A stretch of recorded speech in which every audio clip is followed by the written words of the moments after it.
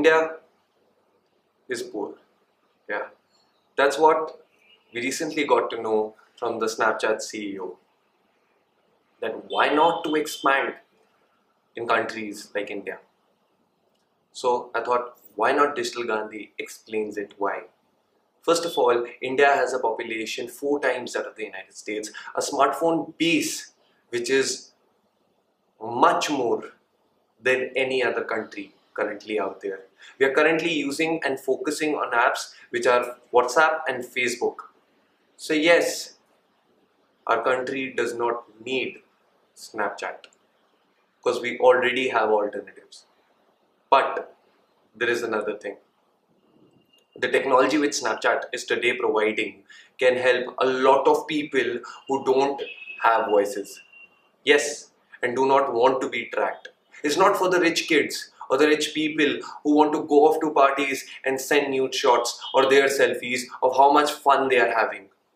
It's for that particular woman who's being oppressed by her family, or is that particular person who's being oppressed by the system and wants to let his voice out but is too scared of being tracked.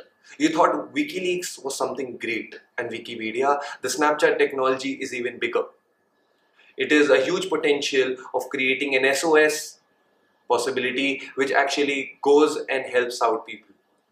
So yeah, in terms of numbers, you will get a lot of voices across India who want to come out but do not want to be tracked. Our attention spans are declining, so alternatives like Facebook and Instagram might not be helping us that much. But these attention spans of 5 seconds help us to get that message in 10 seconds, which you are currently providing. Just think about it, that the future of the world lies in our hands, in technology. The world does not need a Gandhi with a charkha, but needs a Gandhi with a laptop or a smartphone today.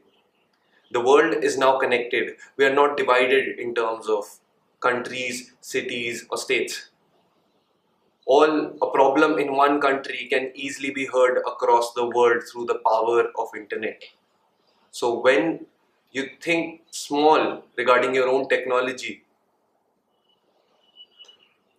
then you need to think again. Thank you.